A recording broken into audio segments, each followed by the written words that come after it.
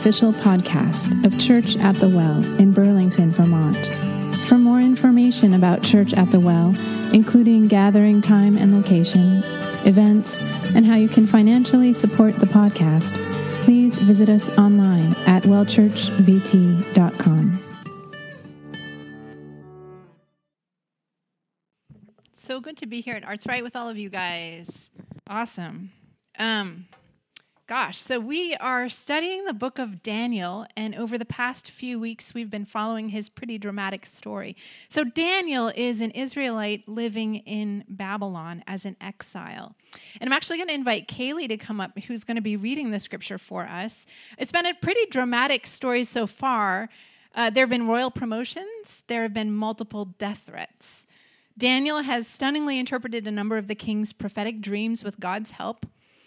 Daniel's friends have been thrown into a fiery furnace, and they walked out unsinged by God's intervention. And King Nebuchadnezzar has been struck with a strange mental disorder in which he believes he is a cow, and he has been restored to health when he repented of his pride, and God healed him. So if you think that things cannot get any more dramatic than they have, think again, because we're about to see something so odd and so startling that it's a reminder of just how far that God will go to get our attention. So let me hand the mic over. We're going to be reading verses 1 through 6 of chapter 5. King Belshazzar gave a great banquet for 1,000 of his nobles and drank wine with them. While Belshazzar was drinking his wine, he gave orders to bring in the gold and silver goblets that Nebuchadnezzar his father had taken from the temple in Jerusalem, so that the king and his nobles, his wives and his concubines might drink from them. So they brought in the gold goblets that had been taken from the temple of God in Jerusalem, and the king and his nobles, his wives and his concubines drank from them. As they drank the wine, they praised the gods of gold and silver, of bronze, iron, wood, and stone. Suddenly, the fingers of a human hand appeared and wrote on the plaster of the wall, near the lampstand in the royal palace. The king watched the hand as it wrote. His face turned pale, and he was so frightened that his legs became weak and his knees were knocking. So here's the setting. No longer is King Nebuchadnezzar in power, but his successor, Belshazzar.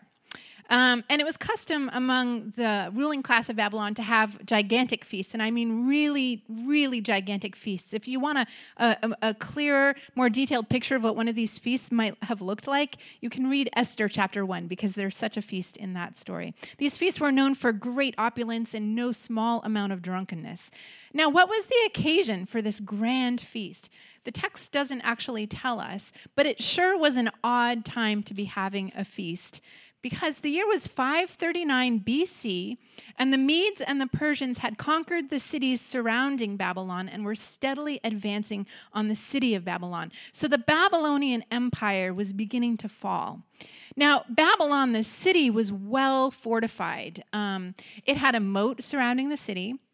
There were 300-foot walls, and there were actually double walls, so that if the invaders scaled the first wall, they would be caught in between the first and second wall like sitting ducks. Not a pleasant place to be. And then, in addition to that, there's the Euphrates River happened to flow right through the heart of the city of Babylon. So if the city were ever surrounded by an invader, they would still have water to feed their to keep their crops going and their livestock, so they weren't going to starve. So Babylon must have felt pretty secure. So that's the context. With Babylon's enemies advancing on the city, Belshazzar holds a feast. And where do we see him at the feast? We see him right in the center of the festivities. He's drinking with his nobles, and I'm picturing him leading the 1,000 guests in rowdy toasts. And this is actually quite significant because kings were usually hidden from the view of their guests at these feasts. But it appears that Belshazzar wanted to be seen. He wanted to show off a little, or maybe a lot, because he does something pretty audacious next. He calls for his guests to be served wine in the gold and silver vessels that have been taken from the temple in Jerusalem. These were sacred vessels for the Jews. Do you see what Belshazzar is doing here? He's symbolically replaying the Babylonian conquest of Jerusalem. He's celebrating the empire's military might and its victories. And if that weren't enough, he's also offering some less than subtle religious commentary. He's insinuating that the gods of Babylon are more powerful than the God of Israel. Maybe he's even suggesting that he himself is more powerful than the God of Israel. Well, what happens? In the midst of these festivities, something truly unexpected happens. The God whom Belshazzar has been mocking decides to crash his party. Yahweh has something to say to Belshazzar, and he says it in a most unforgettable way by causing a disembodied hand to appear in plain sight. How eerie is that? Well, the hand writes 4 words on the wall, on the palace wall. No one can make sense of these words, not the king, nor his nobles, and nor the magicians and astrologers that he brings in. And the king is completely paralyzed with fear. He's so afraid that his knees begin knocking and he can hardly stand. The original Hebrew is a little more colorful. It says, the knots of his loins were loosed. So I'm going to summarize what just the next part, and I'm going to invite Kaylee to come up and read a little bit more of the story for us. What happens is the queen mother suggests that Belshazzar call for Daniel, the prophet, who has interpreted dreams for the previous king, Nebuchadnezzar. And so Belshazzar offers to robe Daniel in purple and place a gold chain around his neck and give him 3rd place in his kingdom in exchange for interpreting these words. But Daniel has no interest in these gifts. He does, however, agree to interpret the words, but first he has his own words for Belshazzar. So we're going to read verses 18 through 23 if you're following along, and this is Daniel speaking. Your Majesty, the Most High God gave your father Nebuchadnezzar sovereignty and greatness and glory and splendor. Because of the high position he gave him, all the nations and peoples of every language dreaded and feared him. Those the king wanted to put to death, he put to death. Those he wanted to spare, he spared. Those he wanted to promote, he promoted. And those he wanted to humble, he humbled. But when his heart became arrogant and hardened with pride, he was deposed from his royal throne and stripped of his glory. He was driven away from people and given the mind of an animal. He lived with the wild donkeys and ate grass like the ox. And his body was drenched with the dew of heaven, until he acknowledged that the Most High God is sovereign over all kingdoms on earth and sets over them anyone he wishes. But you, Belshazzar, his son, have not humbled yourself, though you knew all this. Instead, you have set yourself up against the Lord of heaven. You had the goblets from his temple brought to you, and you and your nobles, your wives and your concubines drank from them. You praised the gods of silver and gold, of bronze, iron, wood, and stone, which cannot see or hear or understand. But you did not honor the God who holds in his hand your life and all your ways. Thanks. I'm going to have Kaylee stay up here because she's going to finish off the story in just a second. But first, what is Belshazzar guilty of here? In short, he is guilty of some serious arrogance and pride, but there's something else he's guilty of. He has failed to learn the lesson of his predecessor. In verse 22, Daniel says, you, Belshazzar, have not humbled yourself, though you knew all of this. He knew. Belshazzar knew that God had dealt severely with Nebuchadnezzar for his pride, and that Nebuchadnezzar had repented, and that God had honored his repentance. But still, Belshazzar refuses to humble himself, and he is about to pay a steep price for that. So what are the words? The words which we're about to read are mene, mene, tekel, parsin. And what do they mean? Technically speaking, they're actually forms of measurement in ancient Babylon. They mean a mina, a shekel, and a half mina. It's like Daniel saying a ton, a half ton, and 100 weight. Well, what does that mean? Well, it turns out that these words actually had another meaning: number, weigh, and divide. And here's Daniel's interpretation of them for Belshazzar. So we're going to read verse 26 through the end. Mene, God has numbered the days of your reign and brought it to an end. Tekel, you have been weighed on the scales and found wanting. Parsin, your kingdom is divided and given to the Medes and the Persians. Then at Belshazzar's command, Daniel was clothed in purple. A gold chain was placed around his neck, and he was proclaimed the 3rd highest ruler in the kingdom. That very night, Belshazzar, king of the Babylonians, was slain. and Darius the Mede took over the kingdom at the age of 62. Thanks so much, Kaylee. So I can't imagine that Belshazzar was very happy about the meaning of these 4 words, but he can't show any displeasure, right? He has to save face, and so he can't afford to lose face in front of these nobles. So he keeps his word, whether Daniel wants it or not. He clothes Daniel in purple. He places a gold chain around his neck, and he proclaims him 3rd highest ruler in the kingdom. And do you see the irony in that? Never does Belshazzar formally acknowledge God, but he ends up acknowledging God in a kind of a hollow way by promoting Daniel, who's God's servant. And he gives credence to God's word through Daniel in a kind of a hollow way by promoting Daniel by promoting Daniel in his kingdom. And then what happens? Does King Belshazzar get into his PJs and go to bed and have nightmares? Does he keep drinking till he passes out? Does he post a status update? Well, the text doesn't say what happened. Presumably, he repents not. There's no indication that he repents. So history tells us that the Medes and the Persians that night took Babylon without a battle. How did they do that? Well, remember I mentioned that the Euphrates River ran right through the city of Babylon? Well, the Medes and the Persians did something absolutely ingenious. They diverted the river, bringing it down to a low enough level that they could wade right into the city, and it fell into their hands. Well, what would have happened if Belshazzar had repented? Would his life have been spared? The writing on the wall seems pretty conclusive, doesn't it? Impending judgment seems like a given. And yet, when we look at Scripture more than once, we see God appear to change his mind. More than once, when people have repented, God has not followed through with a harsh judgment. In the book of Ezekiel, God says, If a wicked man turns from all his sin which he has committed, keeps all my statutes, and does what is lawful and right, he shall surely live. He shall not die. Maybe Belshazzar would have been spared if he had turned from his sin and acknowledged God. But there's no indication in the text that he turned from his sin or that he acknowledged God. And his fate is a lesson for us.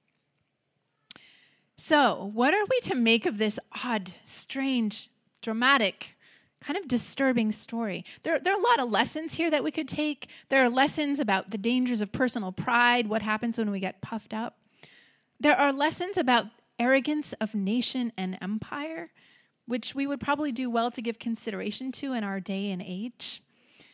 But I'd like for us to circle back to the distinctive image in this story, which is the hand that appears to Belshazzar and writes Mene, Mene, Tekel Parsin on the wall. You see, there's a beautiful irony in this story, and the irony is that the hand shows up twice. Not once, but twice. Now, the first time is the obvious time, right? Belshazzar witnesses these fingers writing words on a palace wall. But God's hand also shows up in verse 23, which Kaylee read.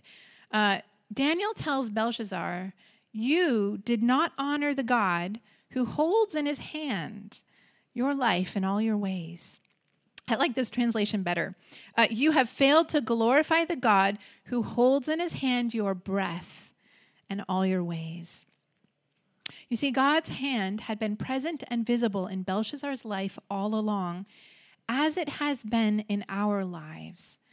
But Belshazzar was not able to see it. In fact, the Bible makes it pretty clear that Belshazzar chose not to see it.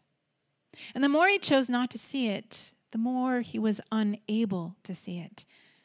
That's how spiritual blindness works. When we turn away from God, we become less able to see him. And Belshazzar had become so blind that even when the physical hand of God appeared in front of his eyes, though it frightened him to the core, he was unable to recognize it or to respond to it for what it was. So the less we choose to see God, the less we are able to see him. But I believe that the opposite is also true. The more we turn to God and the more we choose to see him, the more we become able to see him. And seeing God is really about this. It's not about getting a glimpse of a man with a beard on a throne in the sky, right? It's about perceiving evidence of the hand of God at work in our lives and in our world around us. Let me ask you a question. This fall, did anyone happen to see a tree at peak foliage, maybe a vivid red maple, a sugar maple, something that maybe just kind of took your breath away? Anyone see one of those? Like, can you picture it in your mind which one you're thinking of? When you see that, do you see that as the handiwork of God? What about when you sit down to a warm meal at the end of the day and it satisfies your hunger so perfectly? It was just what you needed. Do you receive that as provision from the Lord's hand? Now, maybe you cooked that meal and went to the store and shopped for that meal and actually, went to work and earned money to buy the ingredients for that meal. But it was God who gave you the ability and the health and the skill and the favor in the eyes of a boss or a company to have a job, to have a kitchen or a place to cook. Maybe you just have a microwave, but still you were able to have a meal. Do you see that as God's provision? What about when you're having a really hard day and you happen to bump into a friend and they're able to give you a hug or say a joke and make you smile or give you a word of encouragement? Or they're having a bad day and you get to be the one who gives them a hug or a word of encouragement. Do you recognize that as something that has been orchestrated by God's hand? Now, what about when something doesn't go your way? But looking back, you see that God has come through for you in other ways. Or maybe you come to understand that in the long run, you're better for that thing not working out your way. Do you give thanks to God for his hand of mercy on your work and at work in your life? Here's what Scripture says about the hand of God. It says, he has measured out the waters of the earth in the hollow of his hand. And with the breadth of his hand, he marked off the heavens. With his hand, he formed the dry land. In his hand, he holds the life of every creature and the breath of all humankind. He is the potter. We're the clay, the work of his hand. When he opens his hand, he satisfies the desire of every living thing. Scripture says he guides us by his hand. Wherever we go, whether we rise on the wings of the dawn or settle on the far side of the sea, his hand holds us fast. And when we're in danger, he hides us in the shadow of his hand. He so loves us that he has engraved our names in the palm of his hand. And he calls us the people of his pasture, the sheep of his hand. We don't need a physical hand to show up, to write strange words on a wall for us to see God. In fact, you don't want a hand to show up and write strange words on the wall. God's hand is all around us, always at work. And the more we consciously recognize the work of his hands, the more clearly we are going to be able to see him.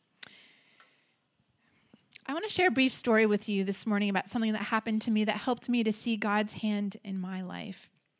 For several years, in my early to mid 30s, I was quite ill with a really debilitating chronic fatigue. Many of you know my story. But for the first 6 months, it was pretty much almost completely debilitating. It was just pure effort to stand, literally. I hardly was able to get outside of my apartment, but every Sunday, by God's grace and folks who loved me, who gave me rides, I was able to make it to church. And one Sunday, there was a potluck after the service, and I really, really wanted to go to this potluck just to have community and just have community. I pushed myself super hard and I stayed. And at the close of the meal, a few folks spontaneously started to collect other people's dishes. This was at the church in Middlebury that I was attending at the time. And they actually used real dishes and mugs and silverware and washed everything by hand afterwards. And so there was this group of people who had sort of gathered in the kitchen and they were washing dishes. And it was clear that they were really enjoying serving together. And I so badly wanted to join them in the kitchen. And it felt so unnatural for me not to reach over across to the pick up the plate in front of me, the plates of the people around me, and just sort of go to the kitchen. I just something in me just naturally wanted to do that. But I had completely just spent and overspent all of my energy, and I literally couldn't do that. And during that moment of deep disappointment and frustration about my physical limitation, I had what felt like a profound realization, but it's actually quite laughable because it's really very obvious. But I realized that apart from God's empowering and enablement, I cannot do a single thing. I literally can't even pick up a dirty dish. Well, since that potluck revelation and since I've been better, I have to say that I've looked at life a little bit differently. Now, I still take a lot for granted, but I am much quicker to recognize the hand of God where I was blind to see it before. When I go for a walk and I can just enjoy the beauty of being outside, I remember that there was a time when I couldn't do that, and I recognize that as God's healing hand on my life. When an answer to prayer comes my way, sometimes I used to think, well, maybe that's the way things were going to go anyway. But now I just know that is the hand of God on my life. That is the hand of God. When I bump into someone and I get to have a meaningful conversation that wasn't planned, I used to think, well, maybe that was God. Maybe that was a nice coincidence. It was a nice coincidence. But now I know that's the hand of God. And when something really hard happens, and I unexpectedly find that I'm able to pray in the midst of it, I know that that's not some mysterious inner strength that I'm drawing from. That is God's hand upon me. So before we close this morning, I have some good news for you and some bad news for you. Which do you want first? Bad news. Good, because that's what I was planning on giving you first. So the bad news is that the handwriting on the wall at Belshazzar's feast was not just for Belshazzar. It was for us. Mene, mene, tekel, parsin. Mene, our days are numbered. No one in this room is guaranteed a long life. And even if we have the good fortune of living to 70 or 80 or 90 or even 100 years, we still all will face death unless Jesus comes first. No one escapes that fact. And the Psalms exhort us to number our days so that we may gain a heart of wisdom. But whether we do this or not, whether we number our days are in fact numbered. Tekel. When we are weighed on the scale of God's holiness, we are found lacking. Now, we may not blatantly mock God like Belshazzar did, but like Belshazzar, we fail to honor God every time we choose our own way over his. Now, many years before God's hand wrote Mene, Mene, Tekel, Parsin on a palace wall in Babylon, God's hand showed up on Mount Sinai and wrote 10 commandments on tablets of stone, which Moses brought down to the Israelites. And believers have been aspiring to live by these 10 commandments ever since. They're a central part of our faith as followers of Christ. But here's the thing, it's inevitable. We all fall short. For who among us has not at some point coveted our neighbor's possessions? Who here has never borne false witness? Who has honored their parents as fully and honorably as we should and might? Like Belshazzar, we have been weighed in the balance and we have been found wanting. Finally, Parsin, like Belshazzar, our kingdoms will be divided. Now, we are not heads of state, but we do each have our own little empire, don't we? We've built up households with possessions that have been gathered over the years, and this is a good thing. Some of us have collected art or autographs or even antique cars, and we take pleasure in that, and that can be a good thing. But it is also a good thing for us to remember that when we pass from this life, we won't be taking any of those things with us. They will go to others, and they will be divided. Jesus' own earthly possessions were divided. So that's the bad news. Mene, mene, tekel, parsin. Our days are numbered. We have been weighed in the balance of God's holiness and found wanting. And our kingdoms will be divided one day. Are you ready for the good news? The good news is that mene, mene, tekel, parsin is not the last word. There's a different last word. And the last word is Jesus. God desires to reveal himself to us not simply through a list of commands for us to follow, but as a shepherd who will care for us and walk with us and lead us. He wants a living, breathing relationship with each of his people. And he knows that in order for us to experience that kind of living, breathing relationship with our Maker, we are in need of a righteousness that is not our own. And so, as the Gospel of John tells us, God became flesh. Christ was born of Mary in Bethlehem. And the hand of God became the hands of God, weathered, olive-skinned carpenter's hands. And these hands healed lepers and blessed little children and washed dirty feet of his disciples and caused blind eyes to see. And when the time came, these hands were outstretched on a Roman cross and nailed to wood as criminals' hands. The hands that created us, that hold our very breath and all our ways, have been pierced for our transgressions. And they hold out to us a love that Belshazzar never dreamed of, but which is real and present and which is offered to us here and now today. Christ is stretching out his hand to us today. Can you see him stretching out his hand to you? As we close, I just want to take a moment to invite us to ponder what it is that God is inviting each of us individually into this morning through the story of Belshazzar's feast and the writing on the wall. Is God writing on your wall this morning? Is he pointing out something that needs to go in your life, something you know doesn't please him, but you've been acting like it's not really a big deal? Isn't that how spiritual blindness sets in? By acting as if sin really isn't a big deal? If God is writing on your wall, pay attention to that. Don't ignore it. But also, don't be afraid. Belshazzar was sorely afraid, but you do not have to be afraid because this is not God's judgment on you. It is his mercy extended to you. It's his invitation to you to turn to him and to release in repentance that which keeps you from walking with him in holiness and truth. He wants you to walk with him in holiness and truth. He wants you to be close to him without anything in the way of your receiving his love. Is God writing on your wall this morning? Maybe this morning, God is inviting you to choose to see his hand at work in your life in ways that you haven't allowed yourself to see his hand at work before. We can wait around till an actual hand shows up and writes something on the wall, or we can begin to give God honor for the ways in which his hand has been at work in our lives all along. When was the last time you thanked God that you woke up breathing? Or that there was food in your fridge when you got up?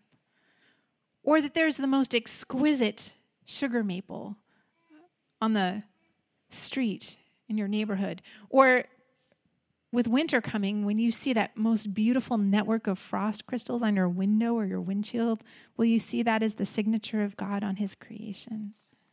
Maybe today is the day that you take a walk just to revel in his handiwork and admire his signature on his world and invite him to show you his signature on your life. Lastly, maybe this morning God is calling you to be a Daniel, to help someone else see God's hand at work in their life. God is at work in the lives of people all around us, believers and non-believers alike. Do you believe that? Will you be ready when someone shares with you some unexpected provision in their life that looks like a coincidence to them, but it's clearly more than a coincidence? But they can't see it as God's hand.